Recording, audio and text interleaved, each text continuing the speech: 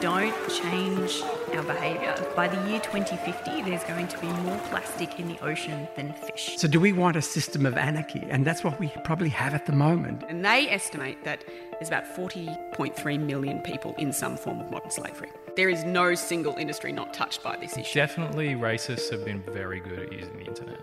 There's been a shift in thinking about who counts as a terrorist, and there are currently terrorist laws being used against white nationalists. Where people's lives are being destroyed.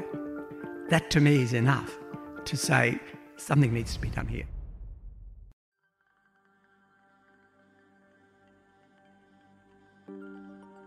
Welcome to What Happens Next. I'm Dr. Susan Carland. In this episode, we meet a remarkable group of young women working to improve the lot of those affected by modern slavery. The trio are part of the Modern Slavery Law Clinic, which runs out of the Monash Law School, and it aims to help people caught up in modern slavery by providing legal assistance to those who might not otherwise be able to afford it. It helps students, like the ones we'll speak to today, learn how they can apply the laws in different countries with a focus on Southeast Asia.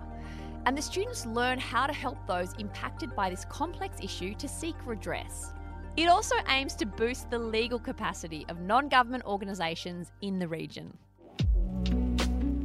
Hey, I'm Phoebe. I'm a fifth-year law arts student, majored in journalism, and got involved in the Modern Slavery Clinic at the start of this year, actually, when Professor Jean-Elaine kind of sent an open invite. Hi, I'm Evdoxia, and like Phoebe, I joined at the beginning of the year. I joined particularly because I have done a major in Indonesian.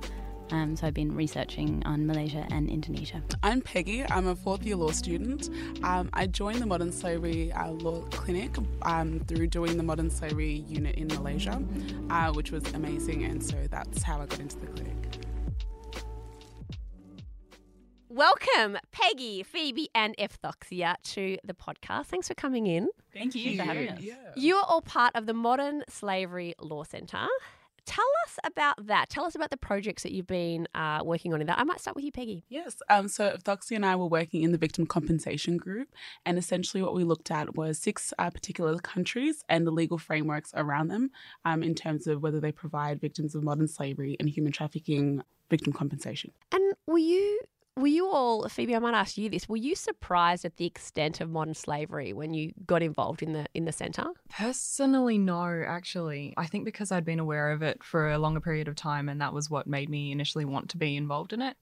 For me, it actually started back when I was in high school, doing a trip around Cambodia and seeing it in situations there, and so that kind of actually pushed me into law and then pushed me into the slavery clinic. So personally, no, but I think a lot of people would be surprised at the extent, Yeah, Evdoxia, would you say that the average person has a fair grasp of the extent of modern slavery? I think there's awareness around that, but also a certain amount of complacency as to like how complicit in that we are. At the beginning of the clinic on our first day, we did I think it was called a slavery footprint metric, where we sort of answered a bunch of questions, and at the end we were told how many sort of slaves were involved in maintaining our lifestyles, and I think sort of it was about 40 to 50 per person in the room. And like while you kind of might be aware of like sort of how slaves kind of supporting your lifestyle, I think that kind of hit home.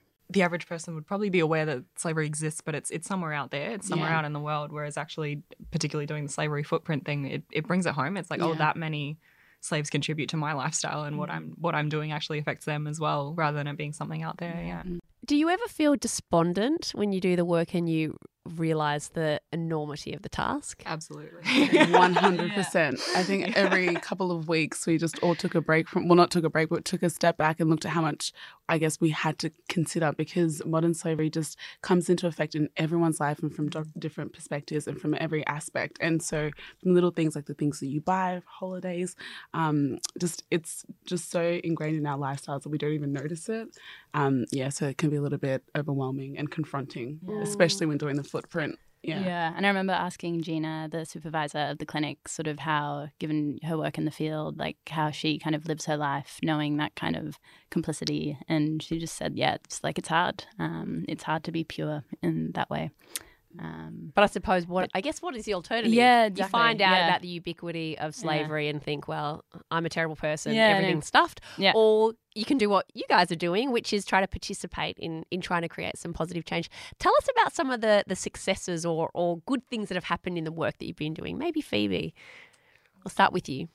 It's easy to look at the size of the task and go, oh, there's nothing I can do, why bother? But then actually we heard a talk from Kevin Bales, and he mentioned statistic-wise that they estimate it would cost maybe $20 to $30 billion to eradicate or at least get slavery down to a really low minimal level over the next several years. And that's actually the same amount that it would cost to put a person on the moon. So it is actually doable. And when you look at it like that, it seems a little bit less, even though that would be it's such a huge amount. It seems insane, but on a global scale, it's actually not. And so putting it into perspective a little bit like that actually helps a little bit go, okay, what I'm doing might be just a drop in the ocean, but it's contributing towards something that is actually able to be made better in a way. I'm looking for a word that I'm not finding.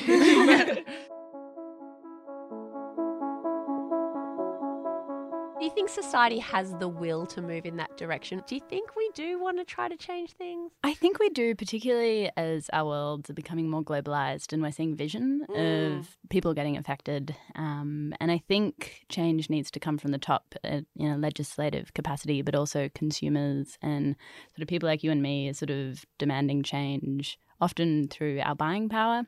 I don't think that should be overestimated. I think that sort of policymakers and states themselves need to make big changes. And we're seeing in Australia the beginnings of that process with the, I think in 2018 Anti-Slavery Act, and that now requires businesses earning a certain amount to start reporting their supply chain. While I don't know in too much detail the nature of that reporting, I don't think it's too onerous. But it's kind of, we're seeing a move towards accountability for, people at the top being expected to know their processes, kind of if they're sort of far removed in other countries. And, What else do you think we need to do? You said we can't really put too much emphasis on the individual consumer. Yeah.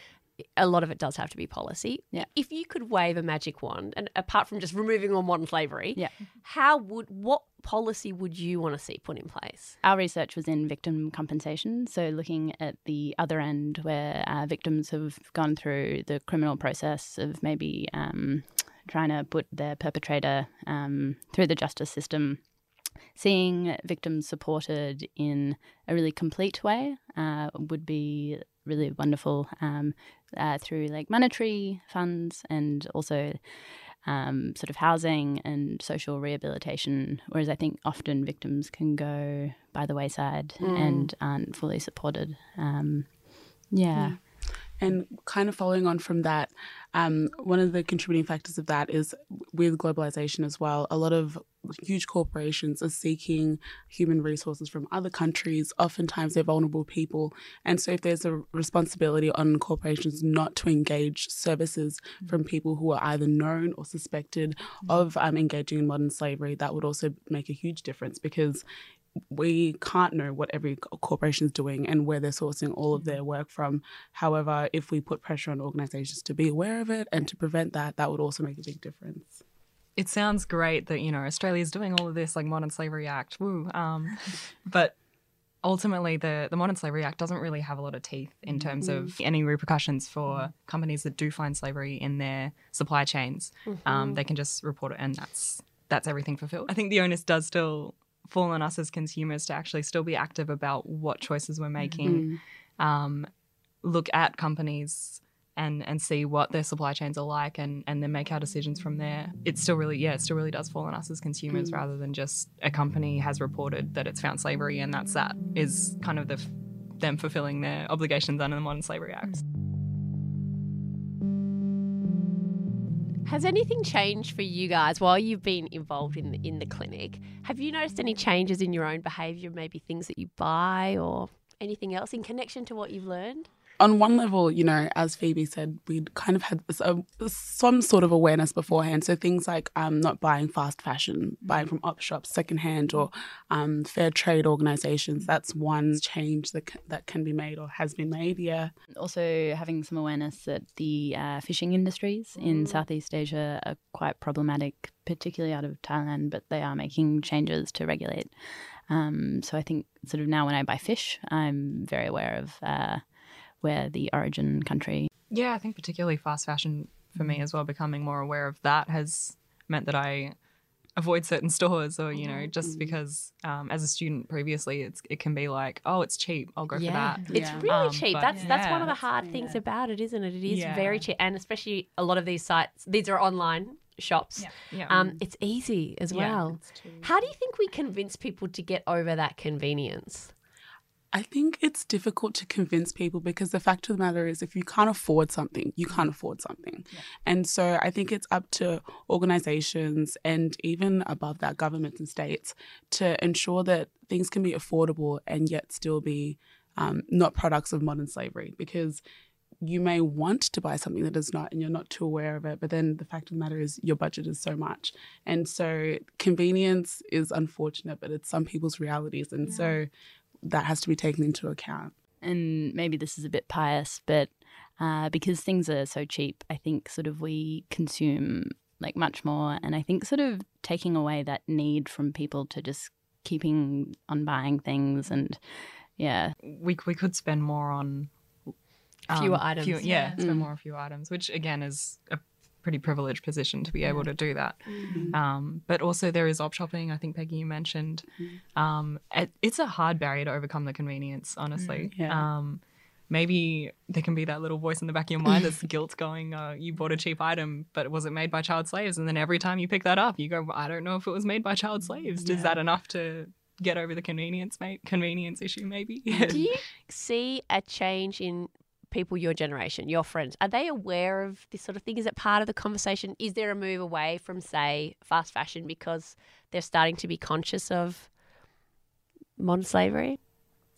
I would think in some cases, yes. But we're probably in a bit of a bubble with sort of fairly like well off. I think about when I was in high school, one of the, I guess, biggest movements to op shopping was it was a trend as opposed to social awareness, you know? And so sometimes, even though a trend may not come from a point of awareness, it can actually benefit. Like, it would be nice to say that just being aware of the issues with certain clothes would actually bring a change. But it's probably more likely to come from fashion setters, to be honest, in the end of the day. So you need that influencer with 3 million followers on Instagram to make this his or her issue. Right. So you really need Kim Kardashian to start talking about this. Well, now she's gone.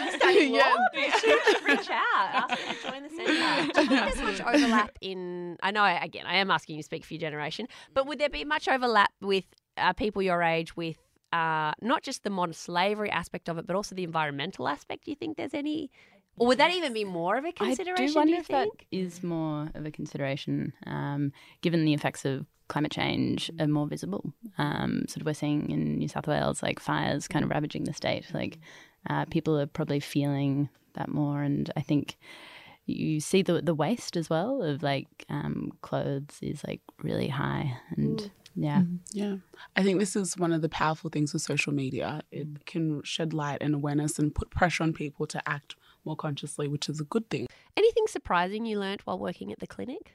The complete absence, or not the complete absence, but the significant absence of legislation that protects victims, and then also that, I guess, compensates them for their loss, because it's kind of an intersection where are they the state's responsibilities or are they their perpetrator's responsibility? Who was responsible for restoring the person back to the position prior to being affected by modern slavery and human trafficking? And so the absence of legislation just made a huge difference, because it was having to look at the law from different angles and trying to intertwine different legislation to try and potentially use that as a strategy to compensate a victim, as opposed to there just being a blanket provision or there just being a specific provision. And I wonder if that is because the victim isn't a very important stakeholder. They're probably people from another country, in a low socioeconomic bracket, their voice is not going to be strongly heard, I think.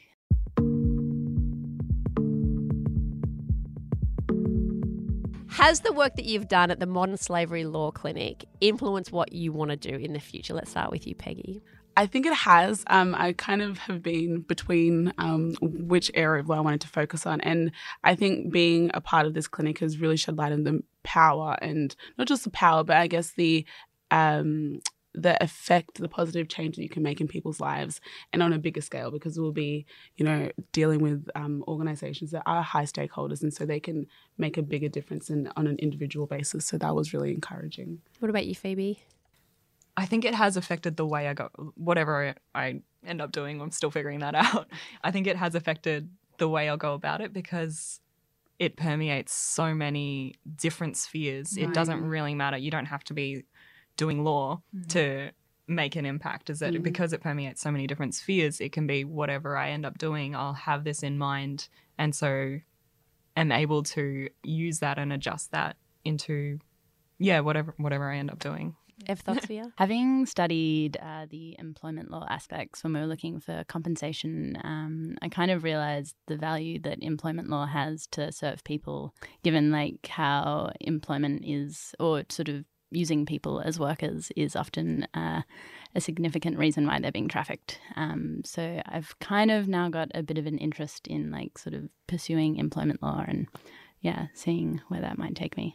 Do you feel hopeful about the future of modern slavery, or has what you learned made you feel a bit more despondent? We've kind of come to a point where we have definitions, we have understandings of the different types of modern slavery and how that is different to to people smuggling, and how that's different to human trafficking, which is still a part of modern slavery to some extent. So conceptualizing it in its different components, we've gotten to that point. That's great. We've gotten to a point where we can identify circumstances that are circumstances of modern slavery as opposed to de jure slavery. So that was the Pacific slave trade, that type of slavery. So we've kind of gotten an understanding of modern slavery, and now it's a matter of